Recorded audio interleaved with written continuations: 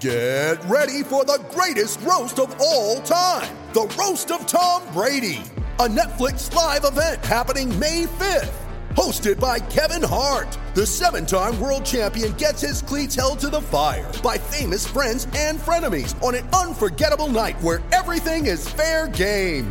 Tune in on May 5th at 5 p.m. Pacific time for the Roast of Tom Brady, live only on Netflix.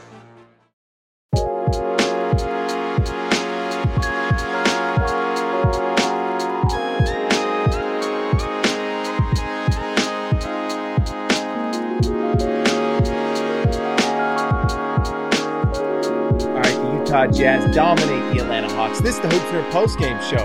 Nice win for the Utah Jazz. They come into this game against an Atlanta Hawks team that I was interested to see how the Jazz would match up with. We all know Trae Young and what he is, what he does. All-star caliber player who can light it up and also can just get points for his teammates. He's been struggling recently, but I was a little worried that Trae Young was going to come into this game and just dominate Utah because Utah has really struggled to kind of guard some of these high-scoring perimeter players, mostly guards, really, because Donovan Mitchell's defense this season has not been as nice as you would have liked it to be. But he had some nice moments tonight, at least a steal or two. But just talking about the Hawks, can I just tell you guys, Hawks fans, and, let me know in the comments your thoughts on what I say here, but can you please give the Jazz John Collins? If you're not going to sign him to a big contract, I would love for Utah to do that. Could you please trade him to the Utah Jazz? Because he's really, really good. He's really, really good. I don't know why the Hawks have not re-signed John Collins. It makes no sense to me. I know he's not a defensive monster, but offensively, he's fantastic. His ability to shoot the three at a 40% clip, his ability to get buckets from the post. I mean, he's a mid-range shooter as well, so he can score at all three levels. And then he's a lob threat because he's super athletic and will just dunk the ball on anybody. This guy is amazing. And even tonight, they went small and had him playing center and doing some spot center time to try to catch up when the Jazz were routing the Hawks in the third quarter. He's just a really versatile offensive player. I don't know how good he'll ever be on defense, but man, offensively, he's interesting, athletic, strong. I just like him. And he was born in Utah. So can you trade the Jazz, John Collins, please? I would appreciate that.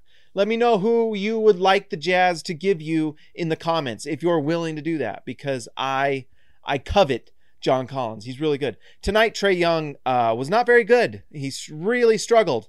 And some of that is because he's just having struggles this season. His three-point shooting's a little below 30% for the year.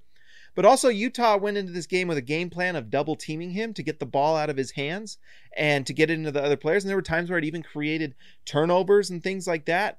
The Jazz just got him out of his rhythm, and they really, it really messed him up. And a player who's slumping like Trae Young, to get him out of his rhythm, there was just no way he was going to get on track. And I don't know if he's dealing with some sort of nagging injury or something like that, but tonight he just didn't have it.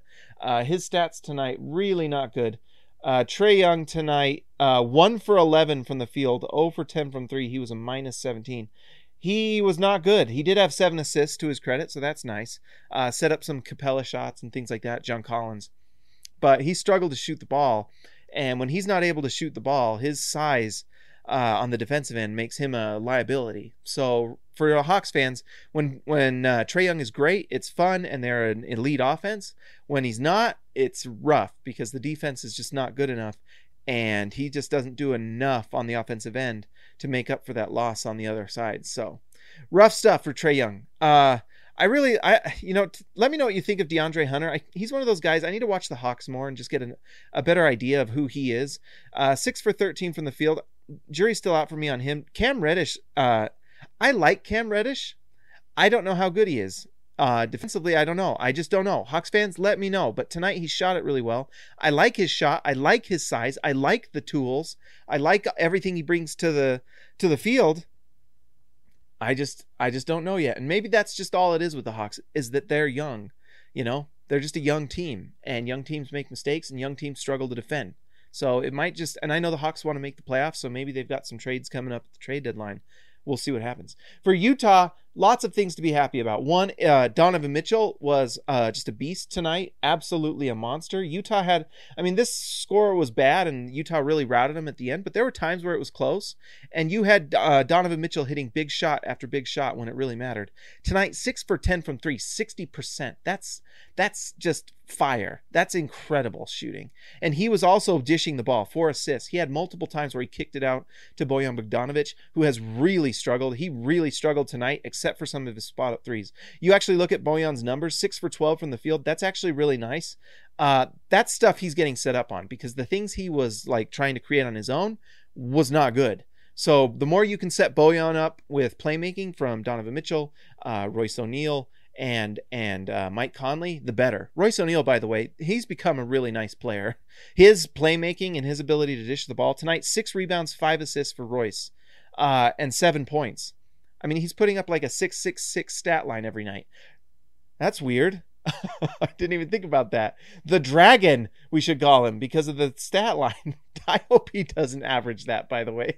That's super weird. And I don't know if I like talking about that. That makes me feel weird. Knock on wood. Hey, oh yeah. Let's get that weirdness out of here. But anyways, I'll take those stat lines where he's getting rebounds, assists, and points. That's actually really crazy. But anyways, Royce O'Neal's passing, shooting, rebounding is just become really incredible, and it's fun to watch, and he moves the ball, and I did not expect Royce O'Neal to become this playmaker on offense. And we know that he's a good defensive player, and his rebounding has increased this year.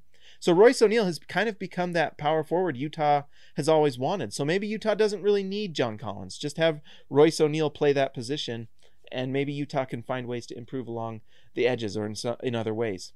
What can you say about Mike Conley? Mike Conley has been one of the top players in the league as far as advanced analytics, and just statistically, he has been dominant, and he has just figured out how to play with Rudy Gobert. He knows how to take those picks from Rudy and get open threes and make them. And he is playmaking. He's hitting shots. He looks comfortable. This looks very sustainable because he's not playing a ton of minutes, and it's not like super physical. Tonight, 27 minutes for Mike Conley. And in that time, 15 points, 8 assists, 4 steals for Mike Conley. How about that? And 4 rebounds. He's just playing out of his mind. Him and Donovan Mitchell, right now are one of the best backcourts in the NBA, and no one's talking about it. They're playing so well, and four-game win streak tells you everything you need to know. Rudy Gobert had a nice bounce back night. That free throw shooting from him is still a little worrisome. 3 for 6 from the free throw line, but I guess you'll take it. I wish he would just get better at that, because Rudy, that's one of the quietly good things about Rudy that people didn't really talk about a lot, is he's a 60 to 65% free throw shooter, at times close to 70. And that's where a lot of offensive efficiency comes from him. So he needs to get that back up. Rudy needs to be making 60 to 70% of his free throws. And he will, because he's done it before. We know he can. For some reason, he's been slumping. But he'll get better. As soon as he does, that'll be fantastic. Derek Favors backing up Rudy has been just so good this year. You can't say enough about how good that has been. And the upgrade from Tony Bradley to Derek Favors is the reason that Utah is one of the top 2 teams in the Western Conference. Straight up. Jordan Clarkson had a really rough first half, and it's crazy how he ended up with 15 points, because his first half was rough. But then the second half, he just exploded, and that was part of why the Jazz went up by 30. And that's Jordan Clarkson. He's 6th man of the year. It's not close. He's been amazing. And Utah really did well tonight with a struggling Bojan, a struggling Jordan Clarkson, and they still won this game pretty easily. When Bojan, Jordan Clarkson, Mike Conley, Donovan Mitchell are all playing at their peak, which it's looking like they're figuring it out. Whoo!